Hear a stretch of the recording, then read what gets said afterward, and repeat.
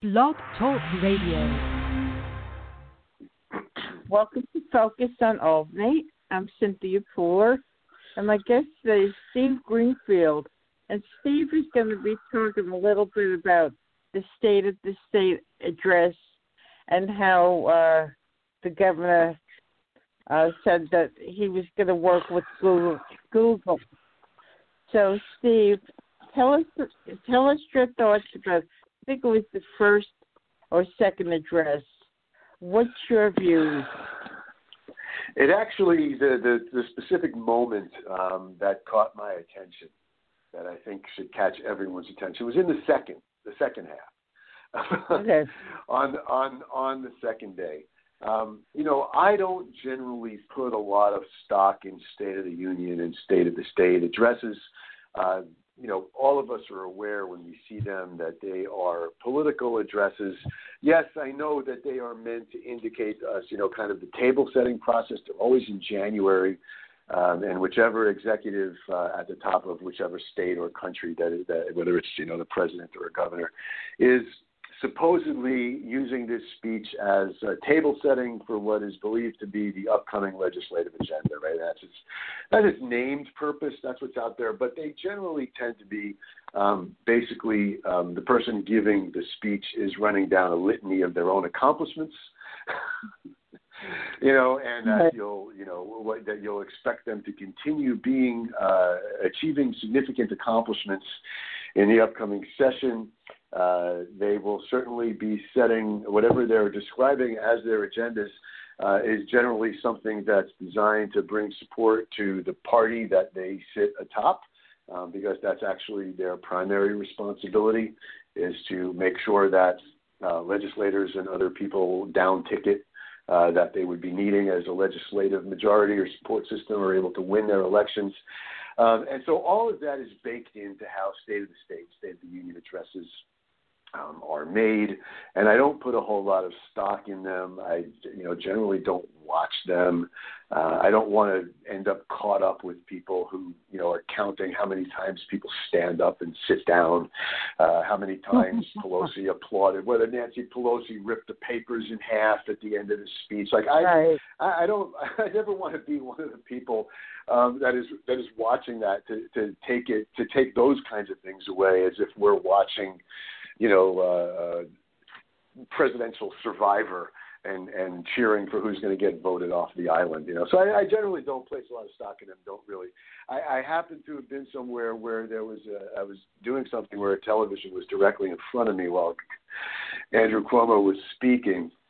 And so I was there at the precise moment where he started talking about what he intends to do to pull New York out of economic crisis, provided that the vaccination process, somehow makes it possible for us to emerge from our economic crisis, under that optimistic premise, that we're sort of on the path to taming the disease.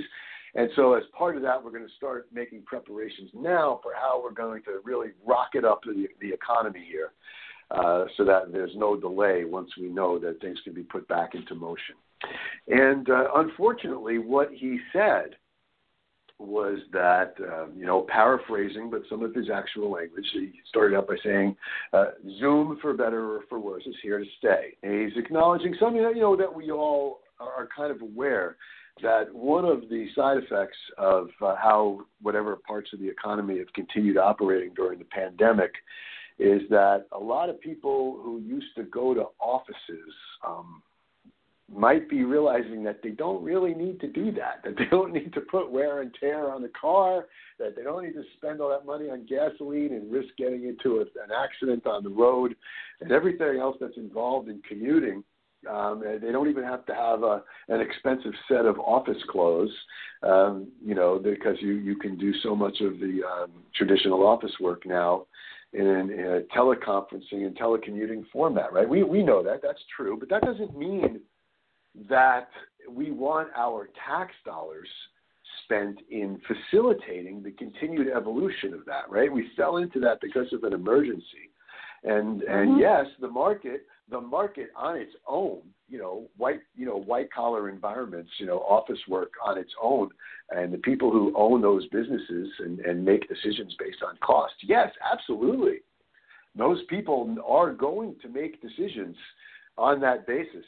And we are going to see a dramatic reduction in the amount of, office space that companies need to rent. But the question at hand is, why would tax dollars be spent facilitating that, to exacerbate that and escalate the way that would develop on its own? Or, on the other side of the coin, is it possible, and I'm going to go into that, that we might actually want tax dollars spent diminishing the likelihood that would happen, creating incentives for businesses to return to their traditional offices? That is something policy could do. For anybody who's never heard this expression before, you could be saved 4 years of going to or 2 years of going to a public policy master's administration program by just learning this simple adage. Tax things that you don't want to happen and subsidize things that you do want to happen. There it is. I just saved you $80,000 in a 2 years master's program. The rest of what you get out of those programs is kind of the nitty gritty of how you would apply that general broad principle, right? So, if you want to go to public policy school, by all means, go ahead and do that, because you do need trained people, devising and implementing public policy. But essentially, for purposes of conversation, you tax things that you don't want, and you subsidize things that you do. We know about this. We see this every day, right? Taxes on cigarettes, they're enormously high. Enormously high. We subsidize healthcare. We subsidize schools. We give tax deductions for people who make charitable donations, right? That's a subsidy. You tax what you don't want, and you subsidize what you do. That's how it works. And so, with that in mind, there are some really shocking and disturbing things about Andrew Cuomo saying that he's going with tech, that he's named the former chief executive officer of Google to be the head of planning state economic redevelopment post-COVID. Amazon, other, the tech giants. I'm not looking at this kind of thing from a political perspective. I am not down with this whole right-wing, left-wing,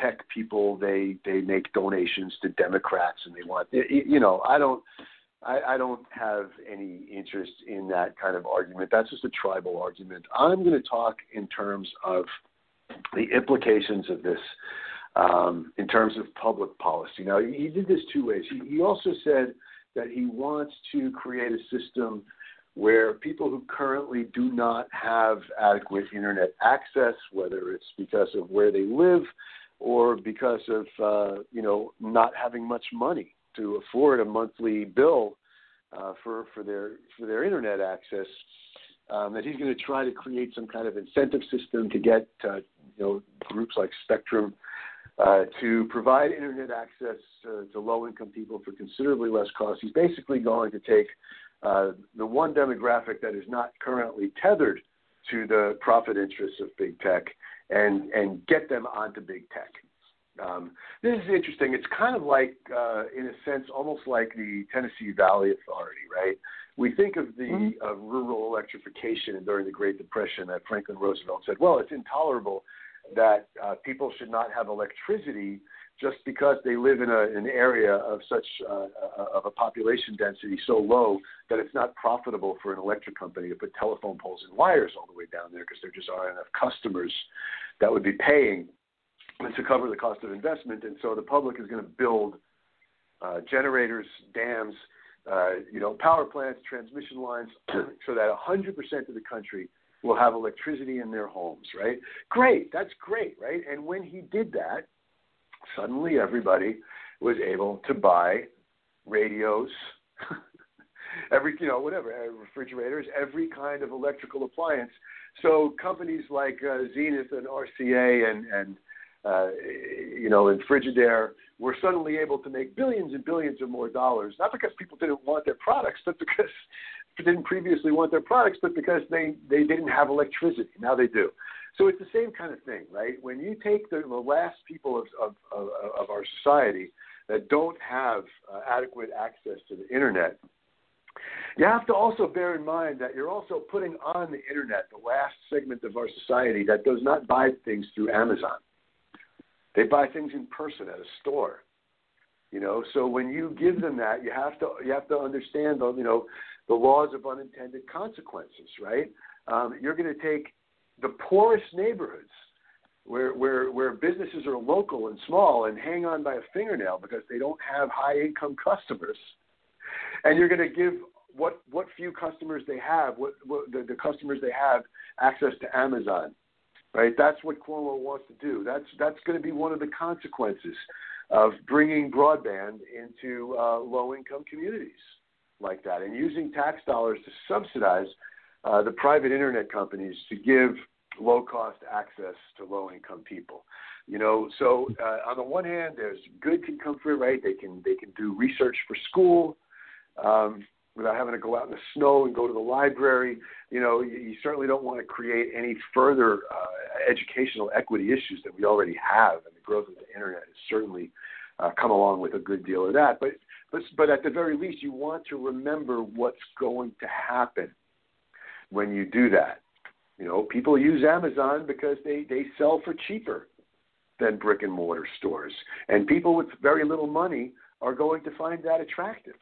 And so their already impoverished communities are going to become even more impoverished. This is not going to be an empowering and wealth-creating thing for the impoverished communities. It's actually going to have the opposite effect of that. It's going to generate further economic depression and decline.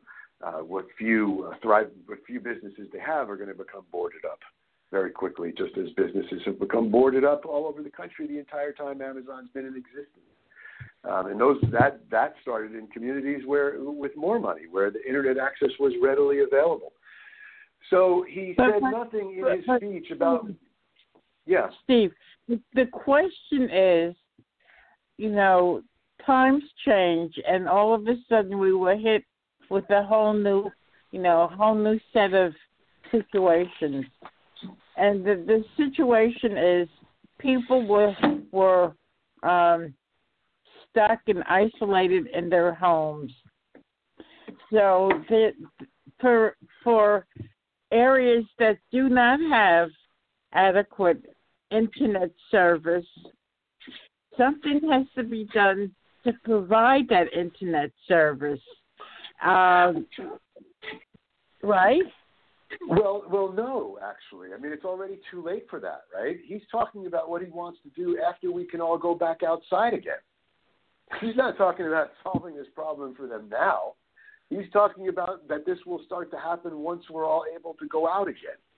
And so now I'm not saying that it's not going to happen. It's going to happen by market forces. I'm just questioning in the short run whether we want to actually expend tax dollars to do this, because this is always the problem with the way public policy is implemented in this country, is that nobody says what happens next, right? Nobody says, if we overthrow an election in Iran and install the Shah, what happens next? Nobody says if we, if we stop the Soviet Union from conquering the Taliban, if we help the Taliban defeat the Soviet Union, and that works, and the Soviet Union is defeated, and the Taliban is now in charge of Afghanistan, then what happens? Right? Talk about all these laws. The laws of unintended consequences operate much more freely when nobody even bothers to think about the unintended consequences. And that's the problem. Okay, that's the problem. And it's not just about, I started out talking about what he was proposing for impoverished communities, and how, while this is certainly, like I said, a benefit in certain areas like education, there is no getting, and for the poor people themselves, being able to get products for less money is certainly, a better deal for them. They're the ones with the least to begin with. So, why they're forced to buy products for more money than middle class people are buying them for doesn't make any sense. I'm freely acknowledging all of that. But the part where Andrew Cuomo and I are diverging is that's where he stopped. And what I'm saying is you can't stop there. You have to understand that once people are starting to save money by buying on Amazon, that all of their local businesses are going to go out of business. And that means the little tiny bit of employment, people who actually work and have jobs in poor neighborhoods, are going to become unemployed. And they're going to go on unemployment. They're going to go on social services. They're going to turn to crime. It's not so simple as, oh, look, it's going to improve education. Oh, look, it's going to save them money when they're purchasing. It's not that simple. By virtue of the fact that they will save money when they're purchasing, we already know that they're going to stop purchasing face-to-face at their local businesses. And when they stop purchasing face-to-face at their local businesses, and the margin is under 10%. If only 10% of them stop purchasing regularly at their local businesses face-to-face, all of those businesses are going to go out. All of them. They're all going to close. The community is going to actually become many, many multiples more blighted than it already is. And so that's the part where I'm diverging from, why does he stop? Why does he talk about the good parts and then stop? He's the governor. He knows what's going to come next, right? Okay, let's talk about another part of this, the office workers. That's something that's direct in my own family. My wife is a white collar professional who works in an office, and she, unlike me, a musician. The performance venues are all closed down. She's not unemployed. She's working online. That was already something that was part of her work experience, beforehand. She was already working online 4 out of the 5 days a week, and so the company easily transitioned to everyone working online. And who knows what the future is for the office space that they've previously been renting, now that they've seen that their business can operate pretty darn well, with people generally being at home. So that's going to be happening, obviously, all over the state. In certain areas, like our cities that are not manufacturing centers, especially New York City, which is an office economy, right there, skyscrapers, it's all offices, the majority of the economy down there. What's going to happen? Well, I'm going to tell you what's going to happen there. I'm going to tell you the other part that Andrew Cuomo stopped without mentioning. That was irresponsible of him, in this cheerleading speech, not to mention to the citizens of New York. Those buildings are where our commercial rated property taxes come from. Okay, commercial rates are much higher than residential rates. That's where the money comes from for local things, right? Villages, towns, counties, school districts all get their funding from local property tax, not from income taxes. Okay, so when those things close, all of a sudden you're firing teachers, you're firing firefighters, you're firing police, you're firing maintenance workers, you're firing highway workers. The potholes never get filled, the fires don't get put out. It's that people start running up huge personal bills because their car drives through a pothole and you bend your axle, and now it's not just a matter of inconvenience. It's that the parts of our social contract that are administered locally and in counties and school districts are entirely dependent on those commercial property taxes. And so what was also conspicuously missing, whether it's a matter of small businesses in poor communities that are now ordering from Amazon all going out of business, or whether it's a matter of larger, more upscale jobs and office jobs in communities where, you see them outside Albany, right? These little suburban towns that have office parks, corporate office parks right around you, Latham, Guilderland, all these little areas outside where you live, that are primarily supported by revenues from office parks. They're all going to go under. They're all going to go under. And so when they go under, towns, counties, and school districts are all going to go under. Because if you're going to do something like that, you have to set up in advance a replacement taxation system for the property tax. You can't just not change you can't change the status of the economy from real estate based to online based without in advance changing the taxation system away from real estate based. You can't design a policy that you know is going to diminish real estate based revenues without first having changed the way you collect revenues in recognition of the fact that revenue stream is going to start drying up because of the policy you established, right? That's insane. I think he talked about converting those buildings into apartment buildings for, low-cost housing. Right. How do you get taxes out of that? How do you get taxes out of that? You're talking about affordable housing, right? You're talking about putting poor people in buildings. You're not going to be able to tax them. They don't have any money. When they were commercial buildings, thriving commercial buildings, they're generating profits. They pay taxes from those profits. You turn it into residential, and that's an important thing. I'm glad that you brought that up because there's another kind of property-based tax besides the commercial property tax, and that's the residential property tax. I pay it. I own a house, a small house. I pay property taxes every year to my town, to my county, and to my school district.